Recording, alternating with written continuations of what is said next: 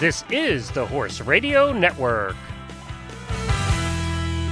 Hi, Glenn here, founder of the Horse Radio Network. Your regularly scheduled program will begin in just a minute. We wanted to make you aware of 3 fantastic new shows on the Horse Radio Network. Horsemanship Radio, hosted by Monty Roberts' daughter, Debbie Laux, explores the world of good natural horsemanship. Blaze Kids Radio, brought to you by the Blaze Kids magazine, is a fun program designed for horse-crazy kids and teens and hosted by a 13-year-old. Plus, our own Helena B has a new show called Chasing a Fox that looks into the world of fox hunting and fashion. You can find all of our shows, including these new ones, at horseradionetwork.com or by downloading our 5-star rated iPhone or Android app. It's free. Just go to the App Store today and search for Horse Radio Network. It's the easiest way to listen to all of our shows. Now on with your regularly scheduled program.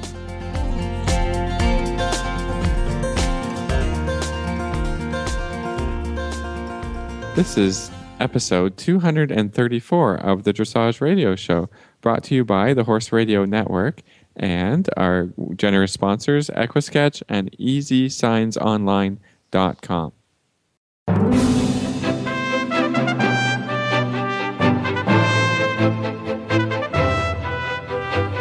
This is Reese Koffler-Stanfield from Georgetown, Kentucky. And this is Philip Parks from Fergus, Ontario, and you're listening to the Dressage Radio Show. Well, Reese, I saw you not too long ago, so this is just kind of a revisit. Lucky. I feel so lucky. I have seen you so much in the last 2 months. We've been hanging out a lot together. It's amazing. No, we really did. We had a wonderful trip to Baltimore, and just a great time seeing some old friends and making some new friends, and laughing a lot and working pretty hard, and just a wonderful week at Hassler Dressage, or 4 days. It's very, very cool. Yeah, event. I mean, that's a highlight on both of our schedules. We've now made it together 9 years in a row.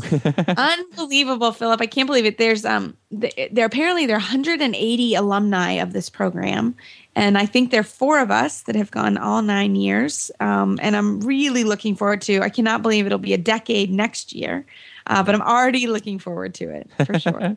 It's such a fun thing, the Young Dressage Horse Trainers Symposium, and they have wonderful clinicians that come in, Michael Klimka and Ingo Papa, and of course Scott Hassler, who is the director of young horse training for the U.S. is just all great minds who train in similar programs and are wonderful and are great to impart their knowledge on a group of young horse trainers and just trainers, and we talk about training, we talk about horses, we talk about all kinds of problems, and we see our friends from all over North America, and it's awesome. So, did you have a good time?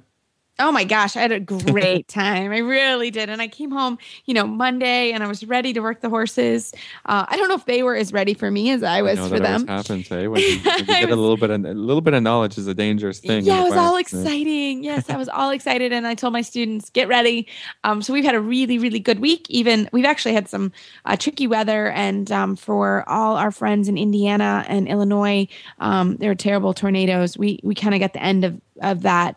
So I hope you all are safe and sound. Yeah. It was really terrible. I was stuck in at JFK Airport because I was just hearing about all this weather that was happening across the country, and I was worried about my family at home, and where was the storm, and it was a bad day for me. I was supposed to land in the afternoon and didn't get in till midnight, 1 o'clock, and I was very worried about this whole situation. So yeah. Yeah, our best wishes go out to everybody. Hope we're okay, and to the horses as well, of course. Exactly. So, Philip, what your biggest takeaway from the weekend? Oh, you can put me on the spot a little bit about. I am. Oh, yeah. I mean, there's so many things to learn from these. I mean, what great teaching styles, the patience that they show, in helping the riders and patience, with the horses and how they try and advance the horses and teach them things without, putting a lot of pressure on them and getting the job done, but making sure that the horses have fun. And I really saw this illustrated here with one horse. I won't name any names, but it was a really great lesson in which We saw this horse that needed a little bit improvement in self-carriage and a little bit improvement in the canter.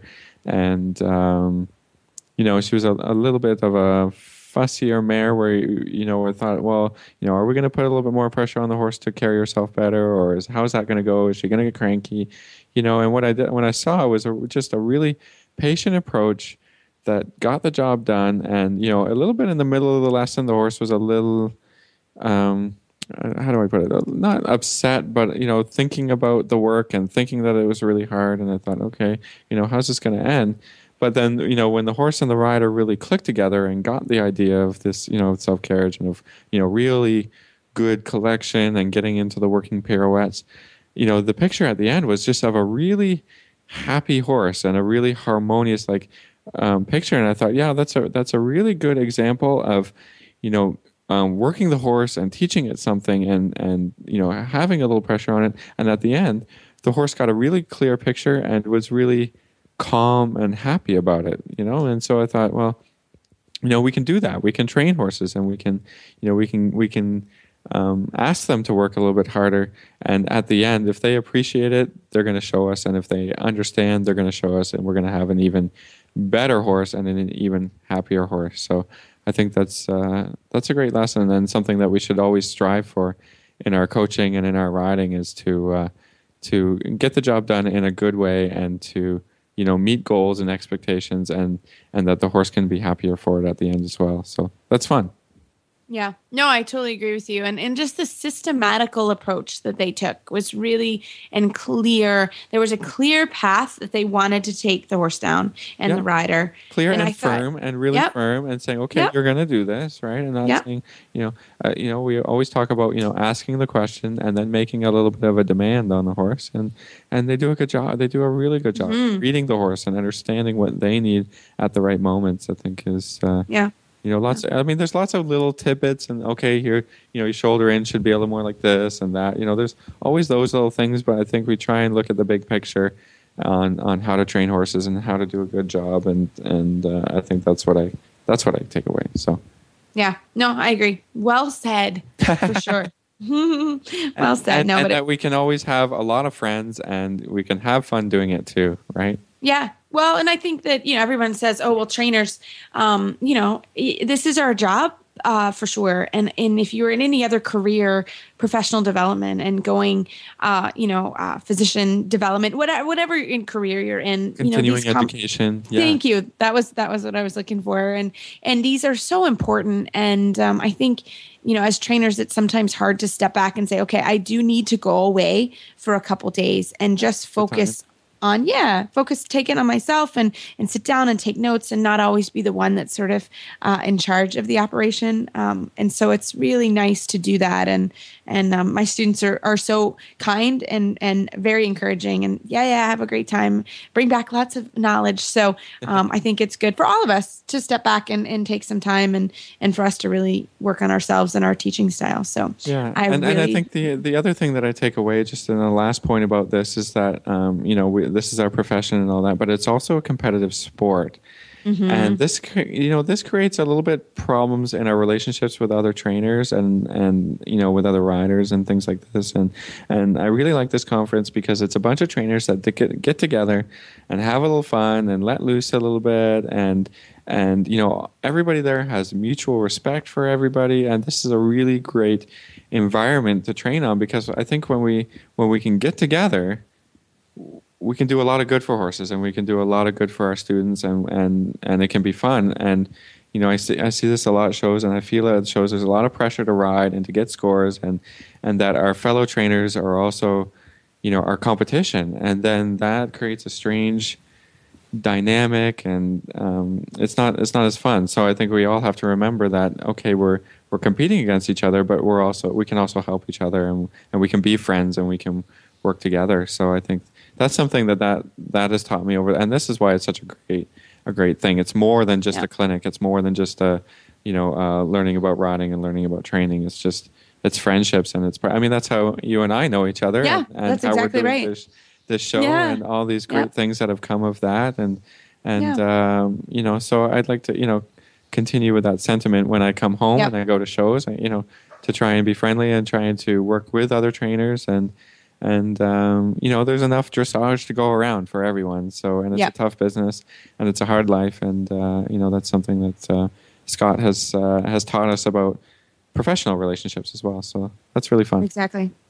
Well said. All right. Sure. Well, so saying that, now on to the Dressage Radio Show. What do you got today? What do we got? Yeah, we have an awesome show. This is the third week of the month. So Hillary Moore-Hebert is on from Dressage today. She is our favorite. I think Philip and I both enjoy this segment the most. Bring us great topics and great content. Yeah, love it. So that's one of our problems, is trying to figure out what each show should contain and who to have on as guests. So Hillary, brings great stuff to our show. Yeah, so great. I think she's a good trainer too. So that perspective as well is wonderful to hear about. So. Exactly. So we have Hillary, and then we have a friend of ours from the conference.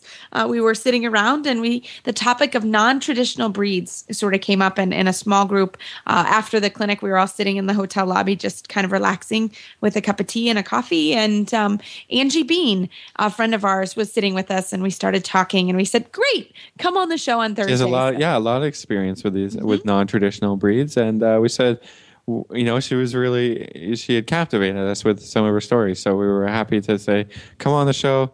Everybody needs to hear about this. So I think this is going to be a great interview. I'm really looking forward to it. Exactly. So after this commercial break, we'll jump right into Hillary Moore-Hebert, senior editor from Dressage Today.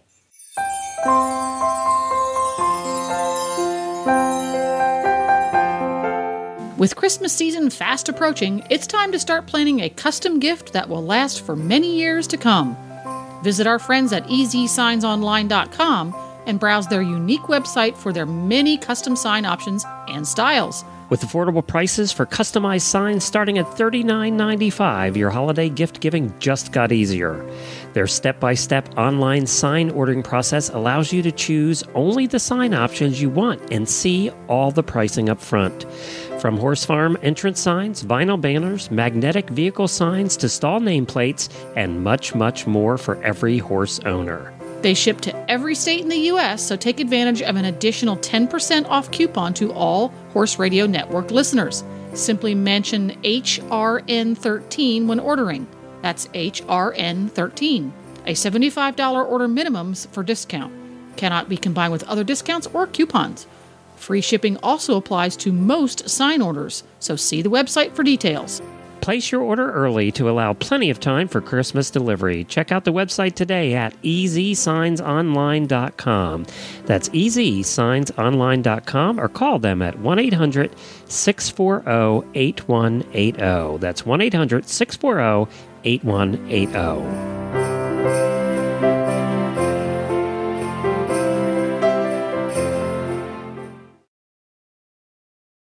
Well, it is our third show of the month, and I am so excited. Our favorite segment of the month, Hillary Moore-Hebert from Dressage Today. She is the senior editor, and she is on the show to talk about the tips from the magazine. Hi, Hillary. Welcome back. Hi. We love having you. I'm having some dog interference here. The problem with being an animal lover, as we all are, is you hear a little bit of quiet barking. I apologize. So, you know what, Hillary, I think everyone's used to here in my barn, if it's feeding time, if we at all record at feeding time, everybody can hear my young horse. He screams his head off. I think he knows. He's so hungry. Yeah, he's starving. Mm-hmm. And I'm sure the dogs are starved for attention as well. So. Yeah. Exactly. Well, Hillary, what do we have this month in Dressage Today? Yeah, so speaking of taming animals, we had a great article. We're starting with our December issue. Anya Barron talks about starting the young horse, and she really is an advocate for using classical methods, and I think she had some neat tips that kind of combine together. She talks about before you do mounted work and introduce the horse to the rider, that you want to do a bunch of things that you get your horse used to that, and that starts with doing lunging, putting the equipment on, and doing all of those things in the riding arena so that you're really setting them up. And before you start with putting someone on their back, all of the other aspects of things are really ingrained and you're comfortable with how they respond to that. So that includes putting a bridle and saddle on, lunging them, getting them used to the person who's going to give voice commands so that when you put the rider on, and we'll cover that in our January issue, all you need to do is have the rider eventually get on, but then you'll just move on to just lunging as if you hadn't had them, and you kind of know that that's, a good starting point, and you take your time to make sure that it's under control and really straightforward. Yeah, I mean, I'm a big proponent of this, taking quite a bit of time to do all this and to introduce everything before the rider gets on so that the rider is almost like another piece of equipment. I like to do it so that the rider is not really doing anything, that they are just being lunged like they know, like the horse is being lunged as they normally would, just with the rider being on the back, so that the rider, maybe is not putting their leg on and is just being very quiet. And so it's just another step instead of adding a bunch of steps all at once where the rider gets on, is pulling on the reins, is trying to steer, that can be very overwhelming and to lead to a very bad experience. I mean, a lot of horses are good and you can just go, boom, boom, boom, and just do it. But there's always the one where you never know at what step you're going to have problems. So I think, really break it down step by step so that, if there is an issue, you can say, yeah, that's exactly what the problem was, because that's the only new thing that was introduced. So, take your time with young horses, because it pays off in the end, really, in trust and in, when you go to new experiences beyond that, to a show or something, that the horse is just very trusting of the whole situation. Because as soon as you break that trust, it's such a long road to go back and to redo everything all over again and not have the horse really willing and accepting. So, well, I think that's a great point. Yeah, great article. She says that in, it's funny that you said that, or not funny, it's interesting you said that it's a long road once you've broken that trust, because in part 2, which I'll give you guys a sneak peek, she has a sidebar called The Intolerable Buck, and says that this is the most important time to be teaching the horse what's right and also how to behave properly. Otherwise, this is the majority of the reason that you see horses, having to go to not so great places. You see riders in hospitals, because there's sort of these make or break moments in the beginning where they need to have a clear outline of where they're allowed to be and what they should be doing. Well, and it is so important. I mean, it's such a vital part of a horse's career, is the beginning. And if you're not, I always tell people, if you don't have a system and you're not confident doing it, you need to find somebody that is. And I can even say that for my own self. I have no problem doing the groundwork, but I bring in the mounted police. They come in, they work with them, they have the time, they have the patience, they do it all the time. And then my guys go to a group where that's what they do. They break horses all day, all year. And I don't. That's not my specialty. And so I have no problem. I'm certainly capable. I certainly can do all of it. But I think I have found in my own program, I don't have the time, I don't have the staff to do that dedicated job. So it is just such a vital part. And when you're really confident at it and you do it all the time, you don't make the mistakes maybe that you would make if you don't have that experience, and it'll carry on with that horse for a long time. Mm-hmm. Yeah, I think, just taking your time, like, when I get horses in to do this with, they'll come in from another farm or sometimes right out of the paddock or whatever. It takes a month just to get to know the horse, right? I really want to be able to read, that horse and what it's thinking and what it's doing and how it's going to react, so that there is a development, a sort of a bond of trust that the horse has with the person on the ground before that person becomes the rider, So if you're going quick all the time, you're not really treating the horse as an individual, and it becomes more of a kind of a factory riding situation in which you're just doing this, then I do that, and then you got to understand it's a horse with a brain, and they're all a little bit different. And I know that people who back horses and do this, everybody has a little bit of a different take on it and a little bit of a different system. I use some ground driving. Not everybody does it, and I don't care, but I like to be able to steer before I get on and stop, and so that's one of the things that we do. And everybody does something a little bit different, but I think those who do it well always take their time. So I think that's great to have an article dedicated to that, and not to think that you can have a 3-year-old, back it in 30 days, and then just go to a show or something. It's not how it works. So I wish it was. Yeah, I was just going to say, that would be awesome. Yeah. Just kidding. So Hillary, what's our next tip? So speaking of taking your time and sort of mapping out a plan, Kara Kirkland really talks about how to train for competitive riding in her article that is from her book as a special excerpt that we got to do. And we chose this because we thought it was really important. And it's not just for riders who are going to be going to the shows. It's more, I think, a way for her to talk about the fact that a lot of riders who are successful at shows have a long-term plan, and with that comes short-term goals. And her tip was really looking at, what the plan is. Don't just get on and ride and say, okay, 45 minutes is up, that's the end of it.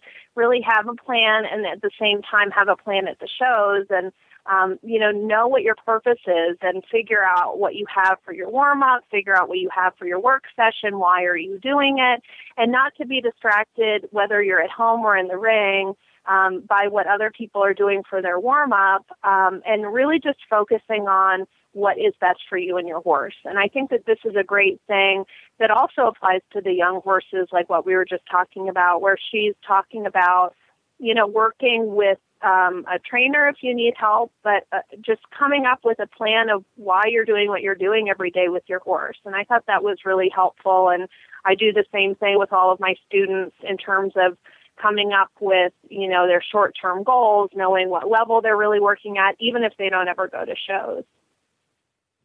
Yeah, I think that's the biggest thing. You get nervous. Everyone does, even professionals, at a show. And when you have a plan, when you're able to say, okay, this is what we're going to do, and this is what we're going to do at this point, it makes such a difference. And so we work a lot and talk a lot about that at My Barn. And we also, we use schooling shows for that type. And we don't say, oh, it's just a schooling show. Nope. The horses are braided. Everybody wears the stuff that they're going to wear at the recognized show, because it's just part of the plan getting to the recognized show and getting to whatever goal you have for that year. So I think that people don't train that enough. So I think that's a huge important thing to work on. Yeah, I mean, I like to ride kind of a little bit every day like I would in a warm-up for a show. And then by the end of my ride, I want to run through a few of the movements so that, it's kind of like when I do get to a show, I know what my ride feels like and looks like. And so, every day I'm a little bit preparing the horse for, maybe it's just a certain section of the test or of a particular test or something, or just a few movements in a pattern. But okay, I go through, I do a walk warm up, trot warm up, canter warm up, and then I start to do a little bit of movements. And by the end, I say, okay, now I'm going to go movement to movement to movement to movement to say, okay, this is a little bit like a test situation, so that it's not scary when you get to a show, and that you can say, okay, my goal is to ride such and such a test. I've been going through it, even if it's piece by piece, for a long, every day for a long time. And then it just feels like it flows. So I say, or I go through and I start to ride the movements. I say, oh, that doesn't feel right. I'm going to go back and rework that movement so that, I've done the warm-up for the movements, for instance, like a pirouette, right? I've done the warm-up for a pirouette, then I've done a few pirouettes, and then I do, a changes line to, some heavy changes to a pirouette. Oh, does that all feel like it's good and it flows? And, there's a plan for riding, and when you're involved in dressage as the sport, you've got very concrete goals about being able to ride a test. So I think every day it's reminders about that and being ready to do a show at any point. I mean, we're in the winter right now. There's no shows coming out, but I'm still riding like, okay, I'm going to be, I'm getting ready for the next competition. So I think that's important to keep your eyes on the prize day by day. So I have a question for both you guys. Do you guys school the test from start to finish?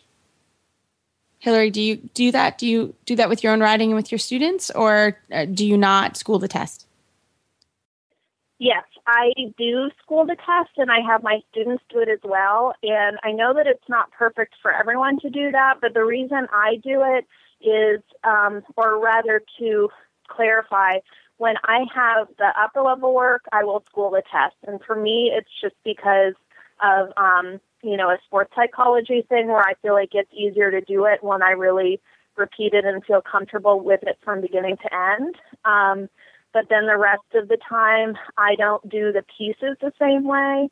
So if I'm going to do something and, run through the pieces, I'll usually do the entire canter tour and then leave it for the week versus kind of doing pieces here and there. But, then on other times in the off season, I'll school more like, preparing for it, that kind of thing. And I'll go back to those pieces when I feel like it's not there and I've run through it.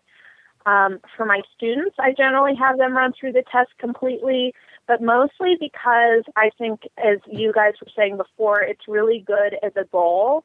So I don't do it frequently with them, but I think it's really good for them once a month to just run through the whole thing and feel as though at least through the winter time they've run through it once a month, so they feel really comfortable with it and they know that they're still on track, and that when we get to the show season that for us starts in about the end of April, we all feel as though we've run through the pieces enough and the whole test that we really haven't mastered when we go to the show, but we haven't been drilling it, 8 times every single day, if that answers your question.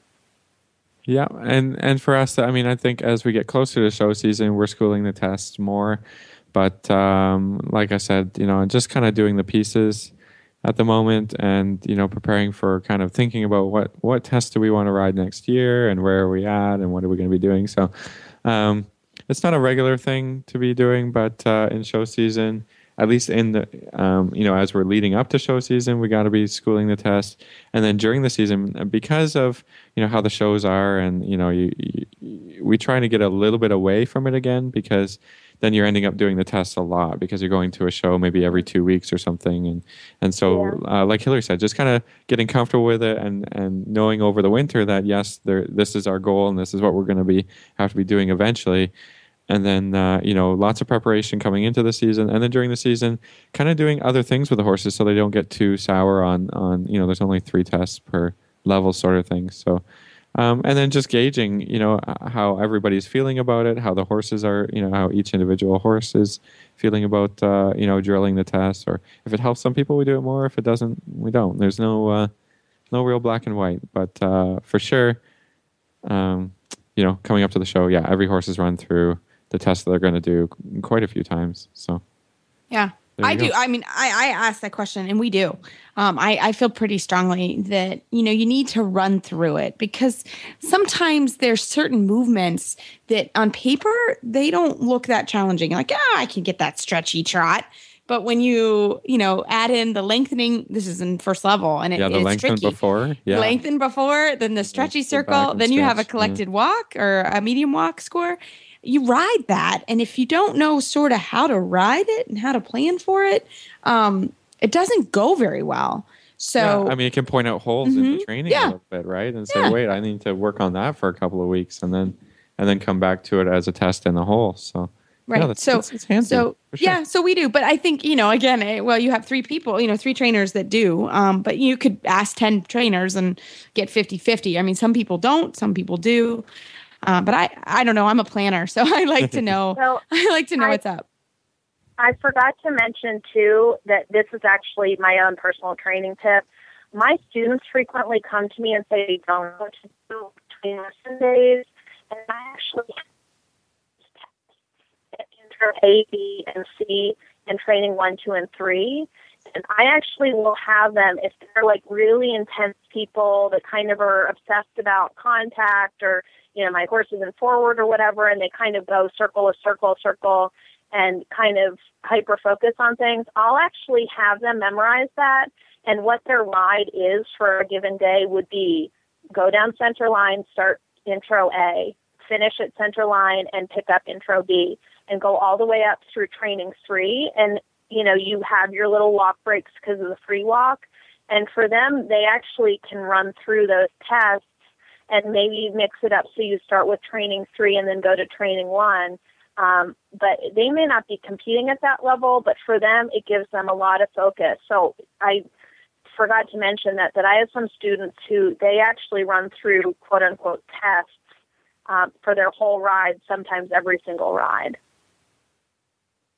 I love that. That's an interesting strategy. Yeah, I like that. it. Yeah. I mean, everybody's an individual, right? And we all learn in different ways, and we all have to figure out how to get our own individual best performance out. So whatever tricks and tips that people have, send them in. We'd love to hear them. Yeah, we'd love to hear them. And Hillary, that's a great one for certain people, right? Only for certain people that only works, right? Otherwise, I know certainly I have some riders that would definitely not work for, but yeah, that sounds good. So what else is in the magazine coming up in December? Okay, so in regards to planning, again, we have an article about juggling dressage in college, and we interviewed some of the top young riders and asked them how they did it. And I was, first of all, very surprised to see that the majority of the people that are doing, NAJYRC and going to the big shows and everything, they're not holding off college as much as I feel like my friends and I did when we were that age. And so it's a really neat article. It gives people the ideas about how to juggle things, whether it's doing school online or, going to a traditional school and maybe talking with them about the needs that you have to be able to maintain your training schedule and figuring out how you can do that. And then also, of course, majoring in equine studies in some way. But every single person that we interviewed actually had such a different response that it was really fascinating to me.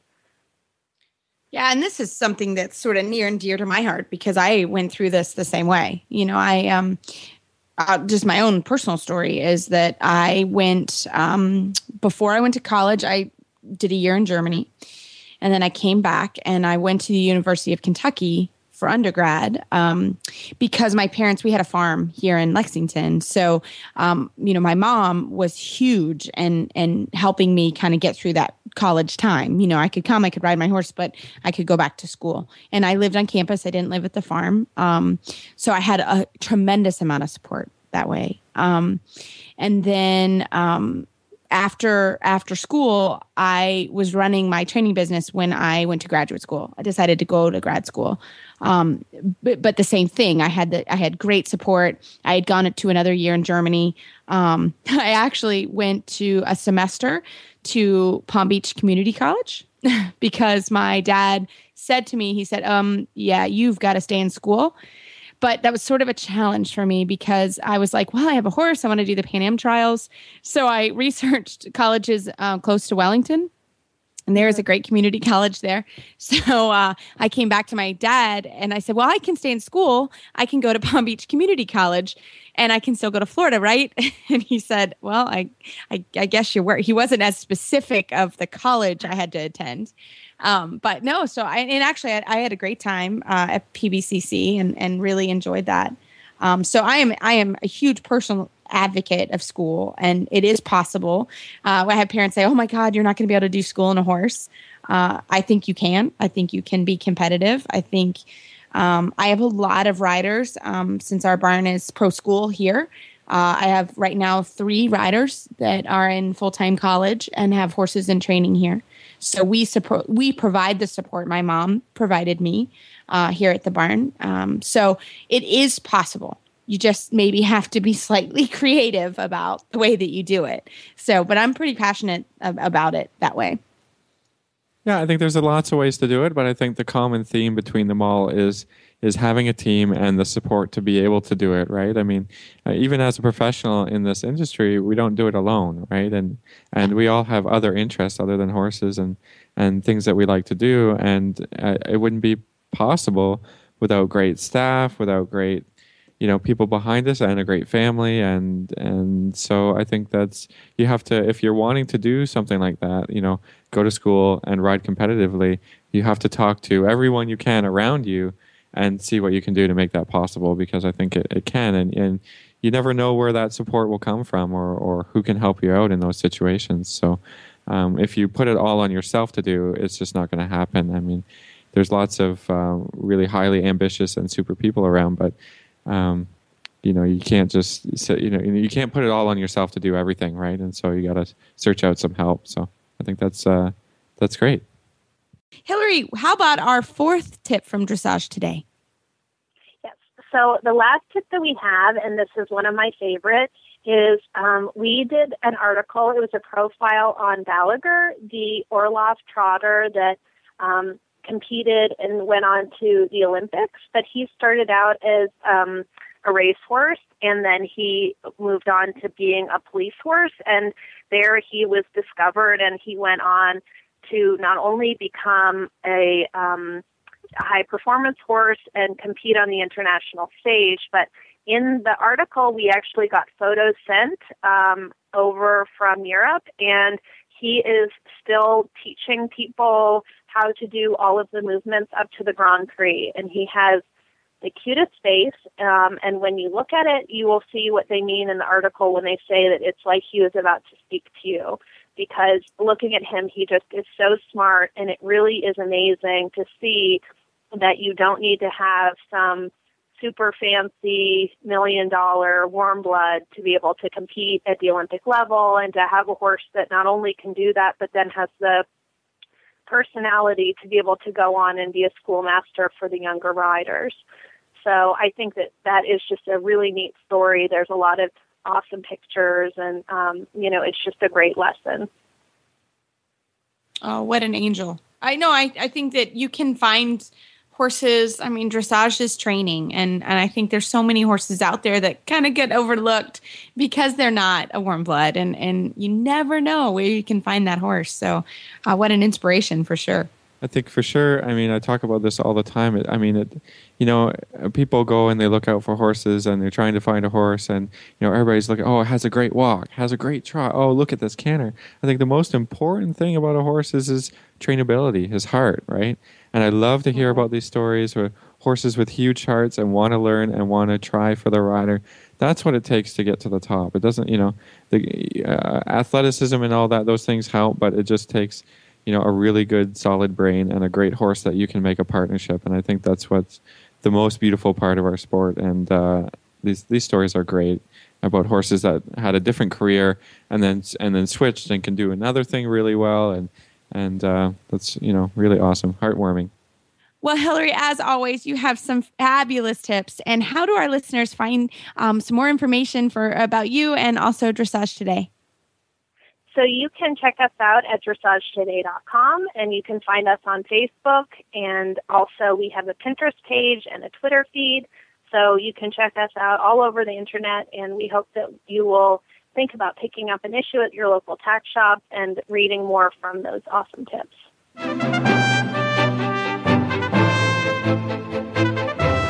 Well, as always, that was a great segment from Hillary. And I think her last tip will bring us in nicely to our conversation with Angie Bean about non-traditional breeds right after this commercial break.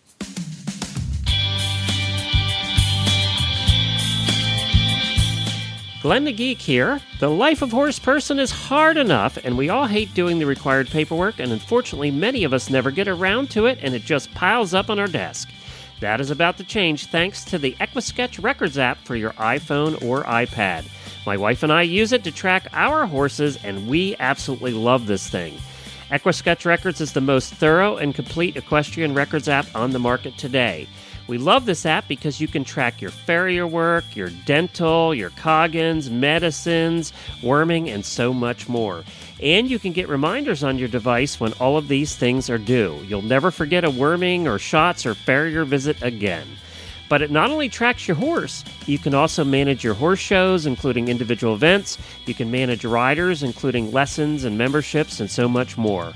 And you can sync it between your iPhone and your iPad, and all of this for the price of a couple of cups of coffee from Starbucks. Search for EquiSketch Records in the iOS App Store or go to EquiSketch.com. That's EquiSketch.com. EquiSketch.com.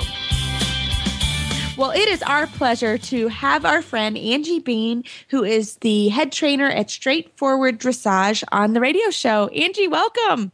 Hello.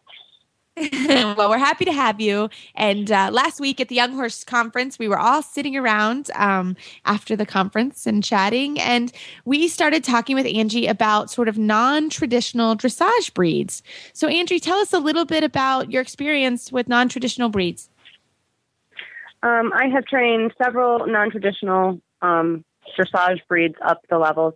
The ones that are most known about, there was a Morgan Stallion that I took to Pre-St. George, and I wrote an article about it that hit 3 or 4 different magazines, and it was called The Dressage Experiment. And in it, I discussed, do warm bloods have a better advantage in dressage because they are warm bloods, or because most warm bloods get better instruction than the average non-warm blood? And, I kind of compared that. And then most recently, I have an Arabian Frisian cross that I've been competing and doing quite well on, and we competed at the Region 1 Championship and at Sport Horse Nationals this year. Wow. I mean, that's excellent. So if we can go backwards a little bit, back to that Morgan horse that you rode and trained to Pre St. George, can you tell us a little bit about that story, how he came to you, and how you developed the horse and brought it through the dressage ranks? Well, that story, it's kind of a funny story. I was fairly young and starting in my career. I was still freelancing. And I was teaching a clinic down in Maryland, and a lady showed up with 3 Morgans. And I rode, I helped her with the 2 mares, and she asked me to ride the stallion. And he was a little 15-hand rocket ship. And I got on his back, and he was all kinds of nervous at first, because he had no idea who I was. And he went around being all kinds of nervous. The goal was to have him find one of his canter leads. And about halfway through the ride, he relaxed. And he decided that what I was doing up there was all right. And he relaxed so apparently that everyone in the room was like, wow, something just happened there. And a few months later, she is in the Navy Reserves, and she was called on active duty. So she didn't want to leave her farm in the hands of a farm sitter with a stallion on it. So she called me and asked me if I would take him in training. And I think I had rented my first farm weeks before she called. So I took him in training. And I made the offhanded remark that I thought I could get this horse to Pre-St. George. And what I hadn't considered at the time is that he was 10, and he'd been doing combined driving, which meant that he knew to counterflex in the corner so the cart didn't hit the wall, and he didn't canter under saddle. And somehow I managed to do what I told her I would do. And I'm not quite sure how it happened, but partly because he was just a really, really terrific horse who tried really, really hard to do whatever I needed him to do. And part of it because, I did get the right help at the right time. There were definitely some challenges that came with him, particularly that he didn't canter. And I think that's kind of why we ended up stopping at Pre-St. George, because the canter, work never got as solid as the trot work. But it was really fun to work with him because he just tried every time you went in the ring. That seems to be kind of a theme we've been, talking about on today's show is really the heart of the horse. And it sounds like you had that feeling from the beginning. Can you kind of tell us a little bit about that? Well, from the beginning, he was always trying to kind of figure out what the game was. And the neat thing about him compared to a lot of the other horses I've worked, and the neat thing is that's also what's in the Frisian Arab mare that I ride now, the work ethic on both of those horses is just really, really amazing. Every day I'd come in the ring and I would say to him, today you're going to learn to canter on the left lead, and we're going to figure out how to canter on the left lead. And he just never got frustrated. He always tried. And when he did get frustrated, later on, especially when we started getting into collecting canter for the pirouette work, he was always frustrated in a way that was trying to figure it out, not frustrated in a way to not do the work.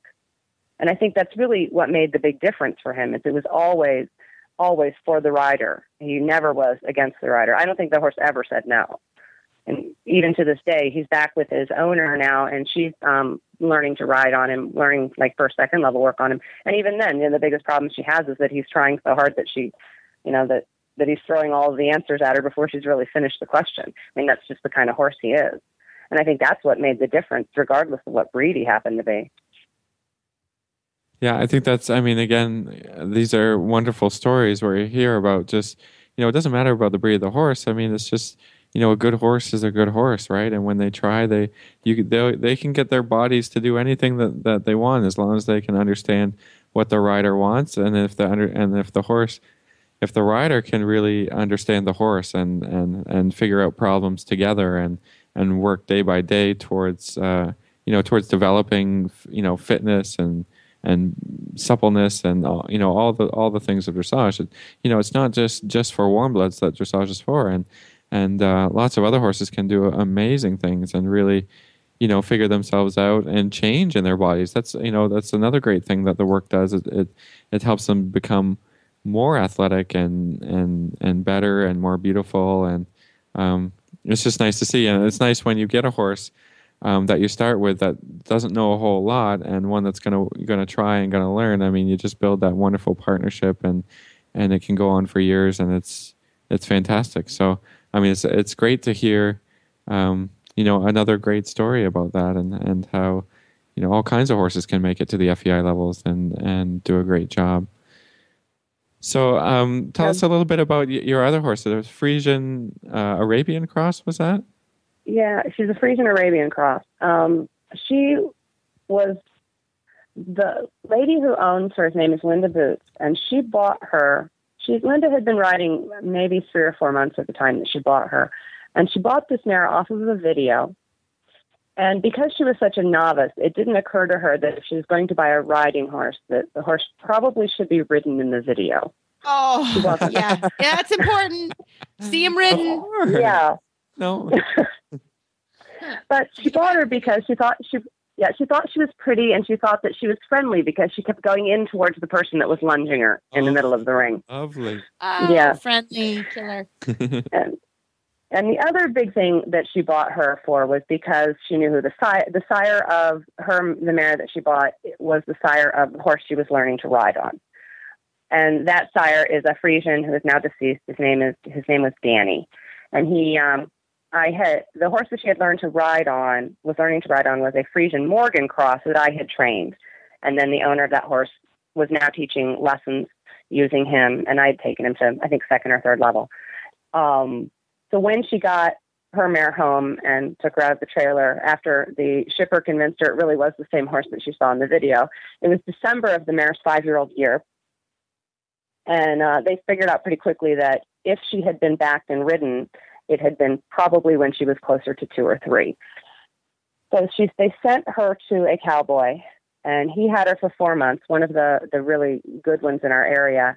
And even he only rode her for about 6 weeks of the 4 months. And he told Linda at the time that if this horse was going to be safe for her to ride, she needed to stay in professional help. So September of that year, she sent her to me, and she called me and said, I want this horse to be like Teddy, the horse she was riding on. And I told her up front that it took me 2 years to get him there. And she gave me 90 days. So the mare came in September, and then she decided to leave her through the winter because we had an indoor. And 5 years later, I'm still riding the mare. I've had some really terrific opportunities on her. She's caught a lot of people's attention because she does have such a terrific work ethic. I rode her in the Region 1 Adult Symposium. I want to say it was 4 years ago for Charlotte Brendel Baker, and she loved the mare's work ethic, and she has a lot of talent for the collected canter. And then I've also ridden her for Debbie McDonald. Coming up in a couple of weeks will be the 3rd time at Hassler Dressage, and Debbie has been very complimentary of her work ethic and the very active hind leg that the mare has. Like most Frisian crosses and Frisians, the problem is getting the withers up and getting the neck out.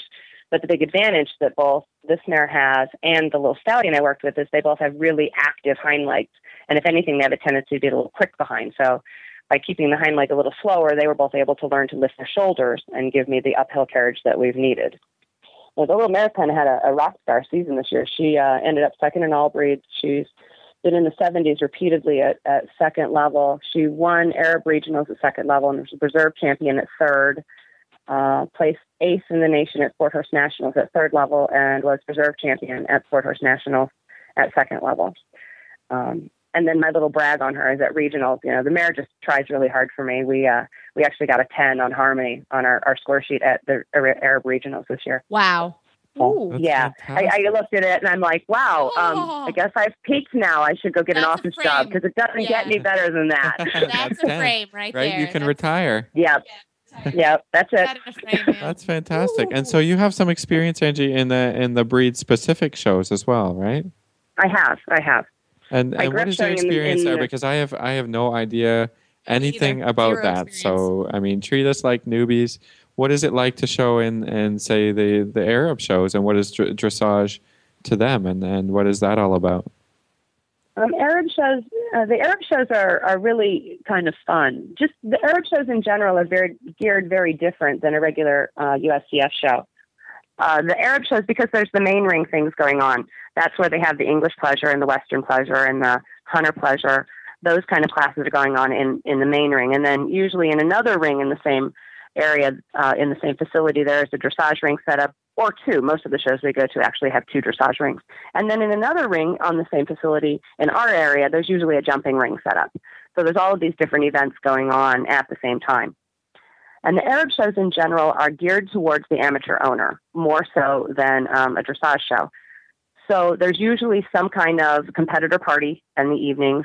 The regional shows, Region 15 has a lot of fundraising and for the Horsemen's Distress Fund and the Young Rider Fund during the Region 15 show. So on one evening of the Region 15 show, there's always a progressive barn party where each of the different barns set out food and you go around and eat at the different foods. And then in the center courtyard this year, they had bull riding, a dunk tank, and a pie in the face contest going on as fundraiser events.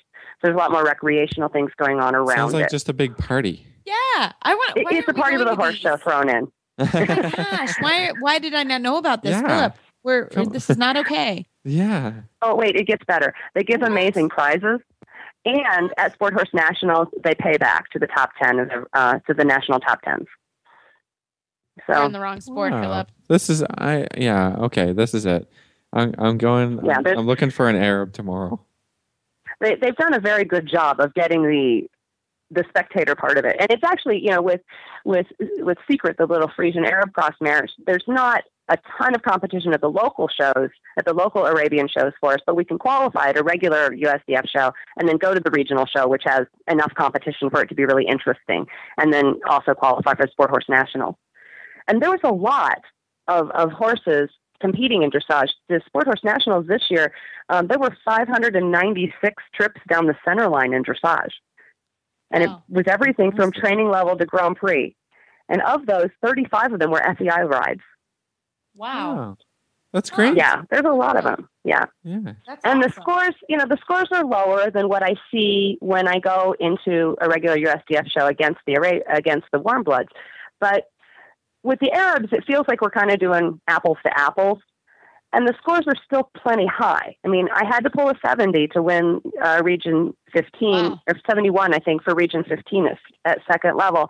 And my reserve champion was a 69, so it's not like it was a walk in the park. And the scores are significantly high. And what we're seeing a lot in the last 5-10 years in Arabs is Arab warm blood crosses. And some of them are truly amazing. I have heard The that. bloodlines that were showing up this year were really, really impressive. There was an Arab horse though that was by De Niro. There was several by Cantucci. There was an Arab Rousseau cross that I would have put in my trailer and brought home in a heartbeat. One of my students, we just found a horse for her that is a Prix St. George Arab, and the stallion was an Arabian. The mare was a Zealot line, so he's registered also Dutch. So it's really getting some quality horses that are smaller, so they're easier for the average woman who's not 6 foot tall to handle on the ground. They've got that really engaging Arab personality, and they've got the gaits because there's the warm blood in there. That's very interesting. That's nice. I mean, I just remembered we do have an Arab in the barn, but it's Meredith's retired horse. He's 26.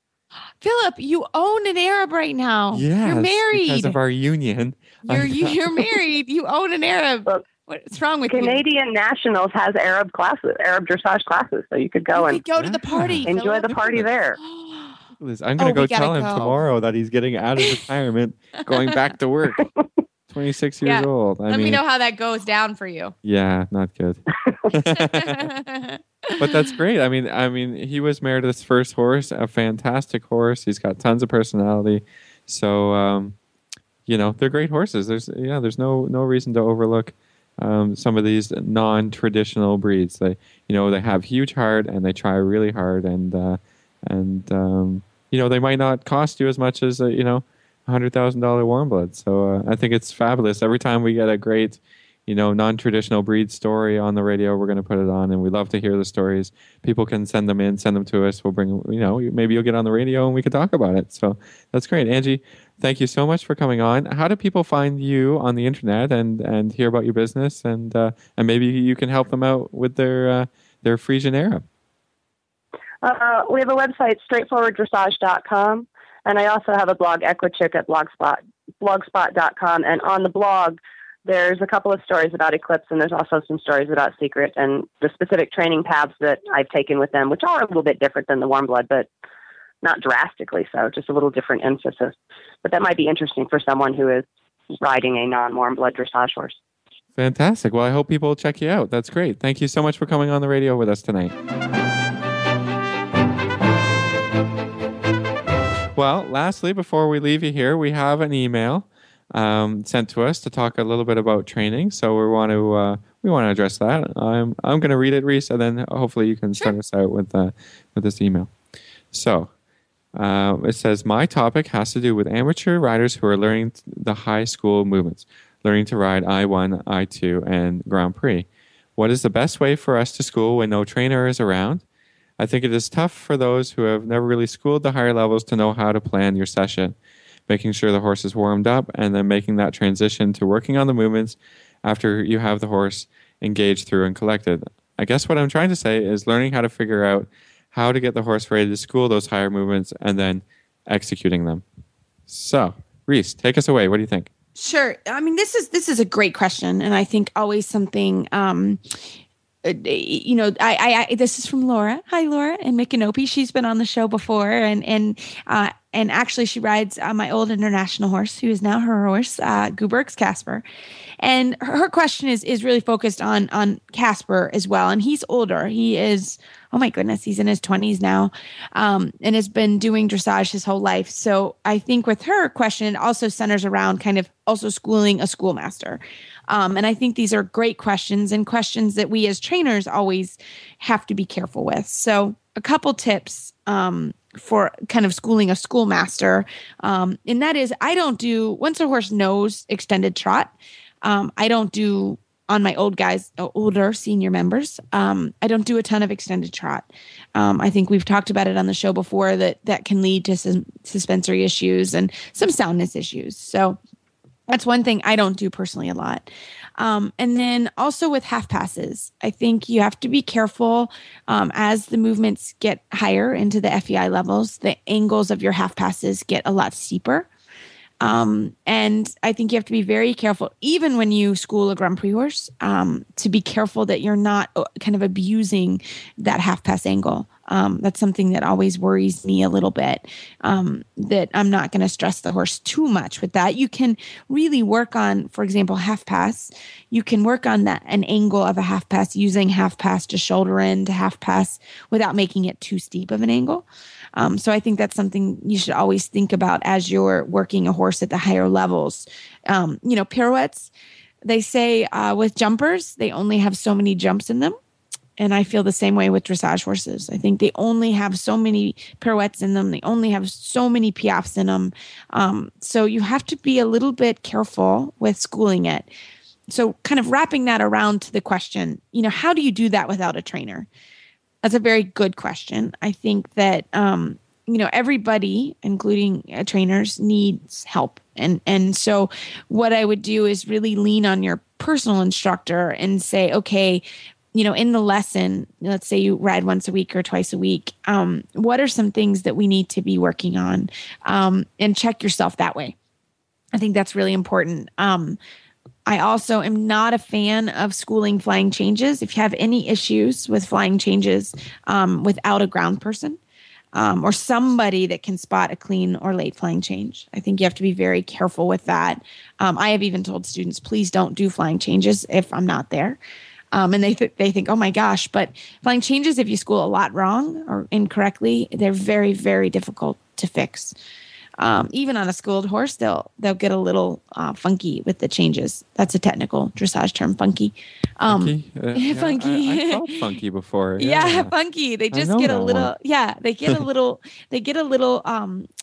Confused. So in general, with an older horse, I would be careful with the amount that you school. Always make sure that they're through and together and collected, and you're using the scale of training before you do movements.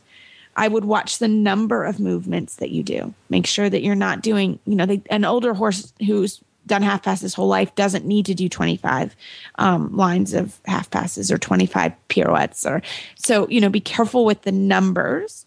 And I also think you need to have a plan for the day. We always talk about a plan, but if you're going to school canter work, then maybe you don't want to do as much trot work that day. And I'm also a big fan with old horses to do a lot of walking. I think it's really good for their joints and it keeps them sound longer. So that's kind of my take on that. So I hope that helps a little bit with anybody who has an older horse. And also I think it's always helpful with an older horse to have a nice dialogue with your vet and a plan and how you work with things and have that monitoring. Yeah. And yeah, I mean, if you can let me jump in for. Sorry, Philip. Here. Yes, of course. I was on a roll, Philip. You were on a bit of a roll. All great tips, but I think a couple things. Just back to the training a little bit. If you do a half pass and it doesn't feel great or something's wrong with it, a half pass is still just a summation of other things. So you can definitely go back and do some shouldering. Like if the half pass doesn't feel like it had good bend or good rhythm, go back and work on rhythm and bend and a little shoulder in and a little travers and then go back to half pass. You don't have to half pass over and then back again and over and back again to fix the problem. I think, the problems in the higher level movements always come back to the basics. And so if you have good, strong basics, the upper level stuff is going to be no problem. Right.